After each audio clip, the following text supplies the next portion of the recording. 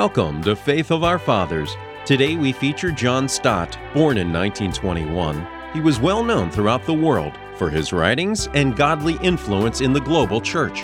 He founded Langham Partnership in response to the growing needs he heard from churches and pastors in the majority world. Stott passed away July 27th in 2011. Today, John Stott presents a study on Luke chapter 2, verses 1 through 20. Love came down at Christmas.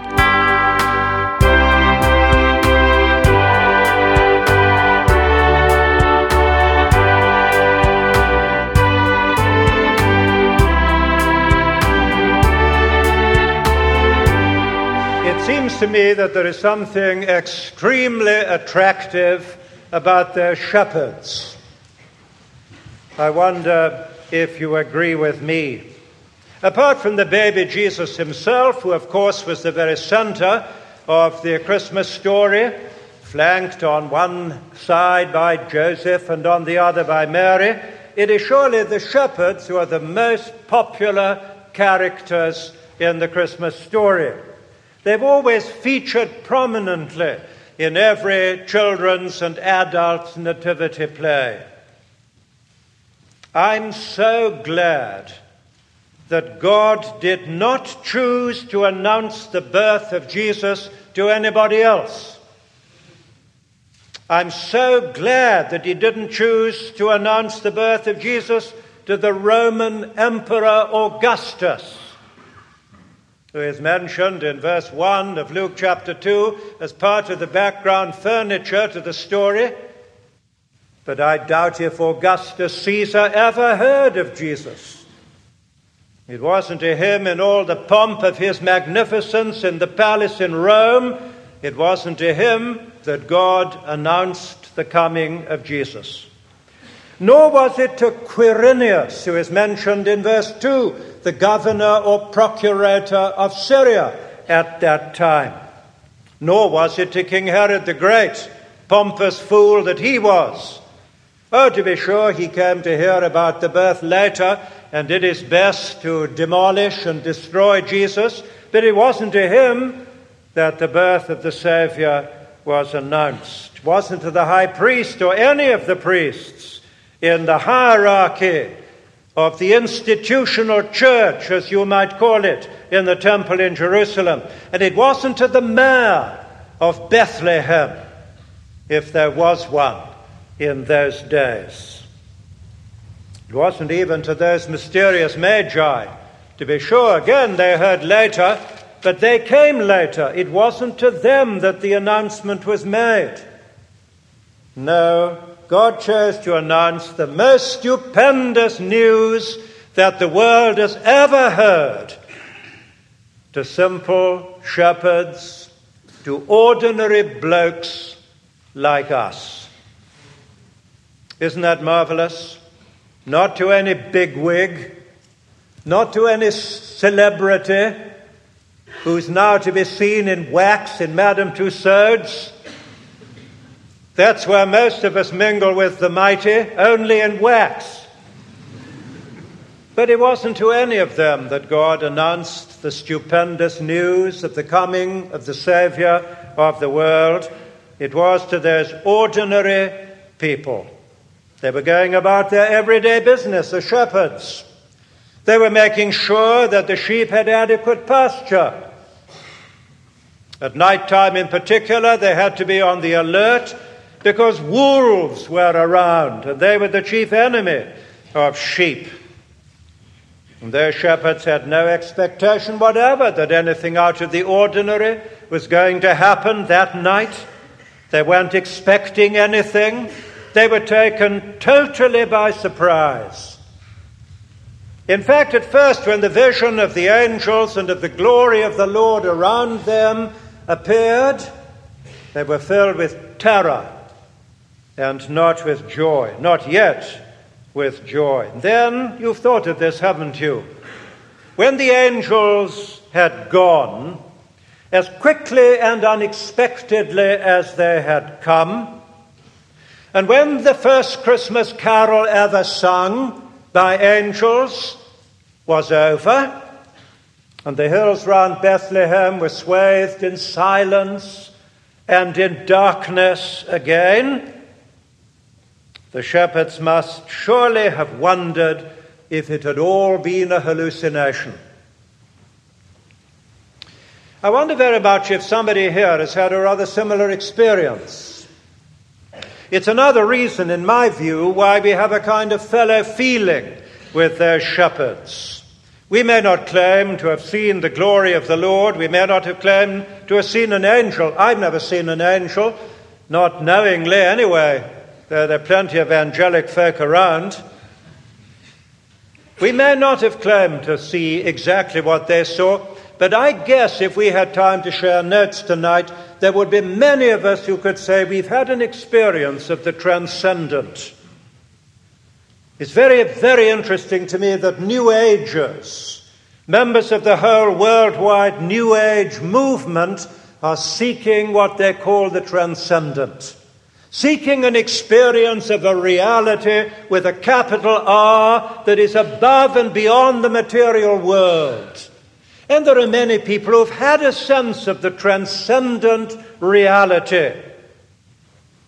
And then, although it was real enough at the time, the vision faded, the darkness and the silence descended upon our lives again, and we wonder if, after all, it was only a dream. So here is the question I want to ask and try to answer tonight. What did the shepherds do? That is, after the angels had gone back to heaven, after the glory of the Lord had disappeared, after the first Christmas carol had finished, after the darkness and the silence had descended on the fields again, after everything had become normal once more, what did they do? What happened? What should we do? That's the question.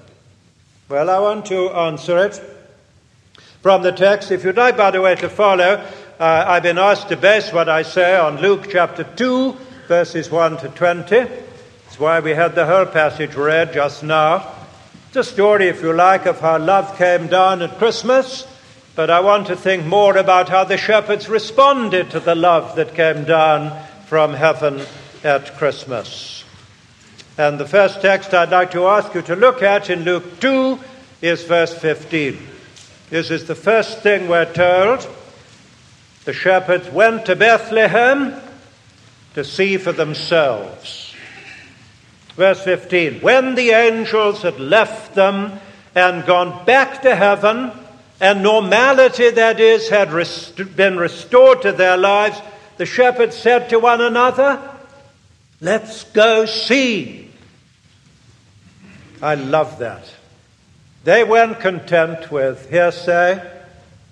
They wanted to go and find out for themselves if it was true and what it all meant. So they neither laughed off their experience as a hallucination, nor accepted it without critical investigation. They determined to find out for themselves if it was true. So, verse 16, they hurried off. Yeah, they were in a hurry to find out about it. And they found exactly what they'd been told they would find.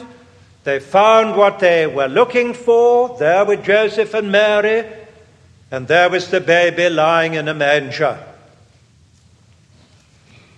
Dear friends, I really wish, and I have been praying, and I do pray, that many of us tonight, what are there, 1,000 or so here tonight, maybe many more downstairs, I really pray that we can learn from their shepherds.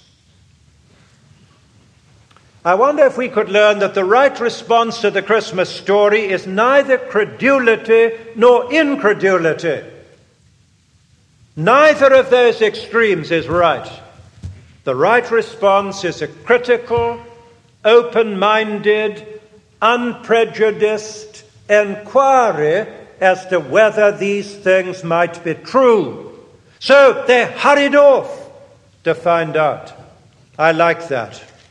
I wish there were among us more of this let's go and see mentality. I don't find many people like that today.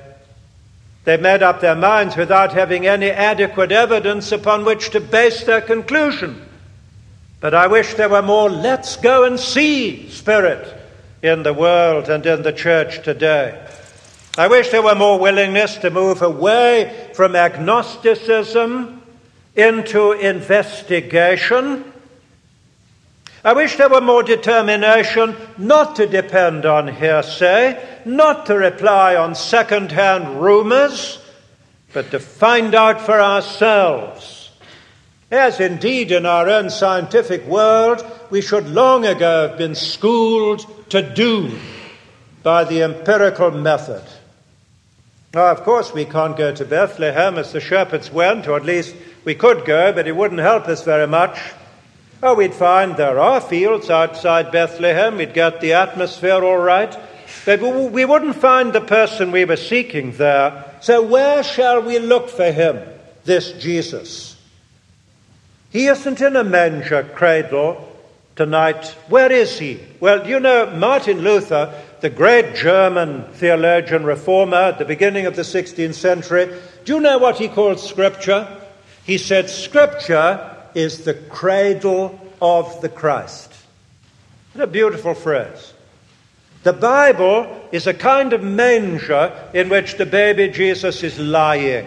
If you want to find Jesus, we must read the Bible, because I think I can say without fear of contradiction that the major, if not the only purpose, the overriding purpose of the Bible is to point people to Jesus Christ. There was a book written many years ago called Christ in All the Scriptures. And the Bible, Old and New Testaments alike, and especially, of course, in the New, in the Gospels and in the Acts and in the Epistles and in the book of Revelation, they're all pointing to Christ. The old authors used to say that just as in England, wherever you are, on any country lane or farm track, or street or road, linking on to others, will ultimately lead you to London. So wherever you are in the Bible, any verse, almost any word, any paragraph, any book linking with others will ultimately lead you to Christ. Christ is the center of the biblical revelation. The Bible is God's book about Christ. So if we really want to find Jesus, we've got to read that dusty old book. We've got to get it down from our shelves. How many of us are getting a little bit red in the face because we haven't looked at that book for months, if not years? No wonder we find it difficult to find Jesus. I'm often distressed myself by the number of educated, I'm tempted to say otherwise educated, and intelligent people who have condemned Christianity unheard. They haven't read the New Testament since they were kids at school. They've never investigated the credentials of Christianity. They've never read the foundation documents, the Gospels and the Epistles, and they've rejected it unheard. That's not honest.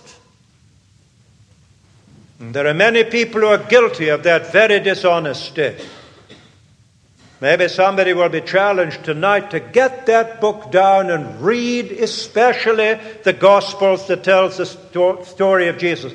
There is plenty of evidence on which to base a rational conviction about the truth of Jesus Christ. There is, for example, the stupendous claims that Jesus made. Are we even familiar with those? Here was a yokel, a simple peasant from a carpenter's shop in Nazareth on the outskirts of the Roman Empire that nobody had ever heard of. And he said he had the authority to forgive sins. He went round forgiving people's sins. The bystander said, "Who is this? Who can forgive sins but God only?" He said, "Exactly, who can?" Jesus went on to claim that he was going to be the central figure of the judgment day. That on Judgment Day he would come back and sit on the throne of his glory, and all the nations would be gathered before him, and he would separate them from one another as a shepherd separates sheep from goats, calling some to heaven and sending others to hell. You must be mad. If we claimed, if somebody here in the pulpit of All Souls were to claim, you'd better listen to my sermon tonight, because I'm going to come back at the end of the world and I hold your eternal destiny in my hand, I would, or whoever it was, would not long escape the attentions of the police or the psychiatrist. And that is what Jesus said. I mustn't allow myself to be distracted in this way, but there are these stupendous claims. Then there's the beauty of his moral character. He never sinned. It was a life full of love and full of humility and full of gentleness that has been the envy and admiration of the world. And then think of the combination of the claims and the character, the self-centered claims and the unself-centered character, the egocentricity of the claim and the humility of the character. It's unique. There is nothing like it in the history of the world. There's plenty of evidence. There's plenty of evidence for circumstantial, historical evidence of the literal resurrection of Jesus Christ from the dead. No, but we don't investigate these things. We make up our minds before we've investigated the evidence. It's that isn't fair. The shepherds didn't do that. The shepherds said, let's go see. Let's find out. One other thing before I move on. Jesus said in the Sermon on the Mount, which has so much treasure in it, seek and you will find. And everybody who seeks finds. I'm persuaded there are people here tonight who've not found Jesus Christ. And I want to ask you, is the reason you haven't found him that you've never sought him? No wonder you haven't found. It's those who seek who find. And if we seek him diligently with all our heart, then he promises that we shall find him. Millions have found that to be true. And I hope there may be somebody who will take up this challenge tonight. At the end, by the way, I've got a number of copies of St. Luke's Gospel, a rather nice little one called Luke Makes Sense of Life. It's just the Gospel of Luke, and which begins with the Christmas story. And we from All Souls want to give you a Christmas present. We want to give you a copy of this little book, the Gospel of Luke, on one simple condition. You'll read it. And not only that you will read it, but you'll read it with an open, unprejudiced mind. Maybe praying. You know, you've got this little yellow sheet, haven't you, in here? And on the back, did you see a prayer at Christmas time? You might like to pray that every day before you read this. Luke has 24 chapters. It'll probably take you a month or so. You couldn't make a better New Year resolution than this. Take a copy on condition you intend to read it as a seeker in the spirit of those shepherds. Let's go seek. Mind you, I better warn you, it's a dangerous thing to do. You might find, and then your life would be revolutionized. Well, I've gone on too long on that because I've got one or two other things to say, if you can bear it. The first is those shepherds went to Bethlehem to find out. They went to see. I love that. Secondly, when they'd found, they spread the word. The next verse I'd like you to look at is verse 17. When they had seen him, that's Jesus, the baby. When they had seen him, they spread the word about what they'd seen and what they'd heard about him. So they couldn't keep the good news to themselves. They wanted other people to know. They wanted their family and their friends to know, and their neighbors, and the whole world as well. Now, I think we need to notice how natural their witness was. The shepherds spread the word of what they'd seen and heard, because what they'd seen and heard was such a joyful thing that they wanted to spread it. Just as the Apostle Peter said in the early chapters of the Acts, when the Sanhedrin, the Jewish council, forbade them to teach anymore in the name of Jesus, you know what Peter said? We cannot but speak the things that we have seen and heard. When we've seen and heard Jesus Christ and come to know him in a personal way for ourselves, then you can't stop us from talking. It isn't a question of screwing yourself up in order to turn the conversation into a religious direction. No, it's simply that you're bubbling up spontaneously with what you found in Jesus Christ, and you want to share him out of the overflow of your hearts. So first they went to see, and second they went to tell. There's another little thing about their witness I'd like to mention, and that is it received different reactions. Some people, we read in verse 18, were amazed at what the shepherds told them. And when we share the gospel today, sometimes people are amazed. They say, why have we never heard this good news before? But not everybody was amazed like that. Verse 19 describes a different reaction from Mary, the Virgin Mary, the mother of the baby. We read of her, she treasured up all these things and she pondered them in her heart. She came to believe in due course. We know that as the story unfolds. But in the beginning for her, it was a slower process. What you might, if you like, call her conversion. Her coming to believe in her Son was a slow process. She needed time. She needed time to think, time to ask questions, time to get answers to her questions, time to ponder. And there are plenty of people like that in the world today. They need time. And we have no intention of pressurizing them into a premature decision. That's the reason for what we call, again, it's on this sheet, called Christianity Explained. An informal discussion group that meets on Monday evenings, and no holds barred. It's entirely open. It's the people who are seeking, have got honest questions that they want to ask honestly, and they hope will be answered honestly. Christianity Explained. I hope many of you will decide to join Christianity Explained, maybe when the rush of Christmas is over.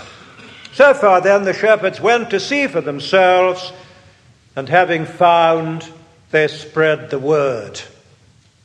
And of course, if all Christian people had done that, the world would long ago have been evangelized.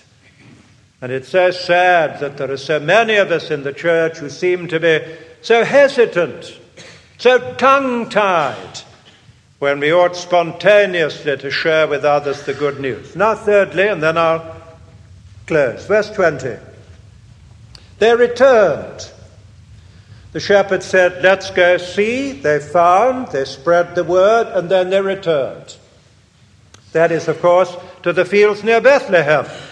And as they returned, they were glorifying and praising God for everything that they'd seen and heard. In other words, they worshipped as well as witnessed. Worship and witness had entered into their lives. I like those words, they returned. They didn't spend the rest of their lives in the stable. They didn't loiter round the cradle or manger. They returned back to their flocks, back in due course to wife and family and home. But although they went back to the same old job and the same old home, they were different. So they went back to the old job in a new spirit. They went back to the old home in a new spirit. They'd been changed by meeting Jesus. The spirit of wonder, the spirit of worship had entered into their hearts. They'd heard the angelic choir praising God, so they wanted to praise God themselves. We got that lesson? We too have to return back to the same old spouse, back to the same old kids, back to the same old home and the same old sink and the same old cooker and the same old job, but not in the same old way. The discovery of Jesus can change our lives. It is a transforming experience. It adds a new dimension to the old lifestyle. As Billy Graham throughout his ministry has often said, Christ will put a new spring in your step and a light in your eye and a smile on your face. And it's true. We go back to the same old context in a brand new way. So let me recapitulate and conclude. Do you understand now a little bit more why I find those shepherds so attractive? For myself, I'm very grateful to those shepherds. I've learned a lot from them. I admire this sequence of events in which they were caught up. That first they went to see for themselves, then they went to tell, spread the word, and then they glorified and praised God. And what is the common denominator of those three things? It has to do with their eyes. First they said, let's go see. We've heard, let's go see. And then when they got there, they saw Jesus. And as a result of what they saw, they spread the word. They couldn't have spread the word if they hadn't seen for themselves. And then they glorified and praised God for all that they had seen and heard. Now, of course, we can't see Jesus in the same way today. We can't see him with our physical and literal eyes. But you know, the Bible has a great deal to say about spiritual eyesight. It has a great deal to say about the need to have our eyes opened to see truths to which otherwise we would be blind. Now, of course, we may not have had this experience yet, but it's available for us. The eyes of our hearts can be enlightened, as the Bible says again and again. And this is the essence of being a Christian. I hope everybody here knows that. Being a Christian isn't just believing certain things in the creed, important as that is in its place. Being a Christian isn't just coming to church. You can come to church and not be a Christian. It's important, of course, to belong to the community, but you can come to church and not be a Christian. It isn't just a question of being baptized or even reading the Bible and praying and going through these kind of ceremonies. What is being a Christian? When you boil it down to its essential ingredient, it's knowing Christ. It's seeing Christ. It's discovering Christ. It's coming to know him in a personal way. So that you can pray, for example, it's not very good poetry, but I learned it years ago. How does it begin? Does your mind ever go blank like that? Something like this. Lord, make yourself to me a living, bright reality, more present to faith's vision keen than any outward object seen, more dear, more intimately nigh than e'en the sweetest earthly tie. That's it. So I come back to seek and you will find. That's what Jesus said. Why don't you put him to the test? Get this gospel on condition that you will read it. He said, seek and you will find. We have to fulfill the condition, seeking. He will fulfill the promise that we may find. Let's pray. We may want to do a little business with God in silence for a moment. We may need to want to promise to read the Gospel of Luke as a seeker. Whatever the resolution we need to make, let's make it. We desire to thank you Lord Jesus Christ, for the example of those simple shepherds many years ago. Thank you that they were determined to find out for themselves, and after they had done so, they engaged in both witness and worship. We pray that we may follow them. We ask that there may be many here who will decide to read that gospel with an open, unprejudiced mind. And we ask you, Lord Jesus, to fulfill your promise. Seek and you will find, for everyone who seeks finds. We ask it for the glory of your great name. Amen.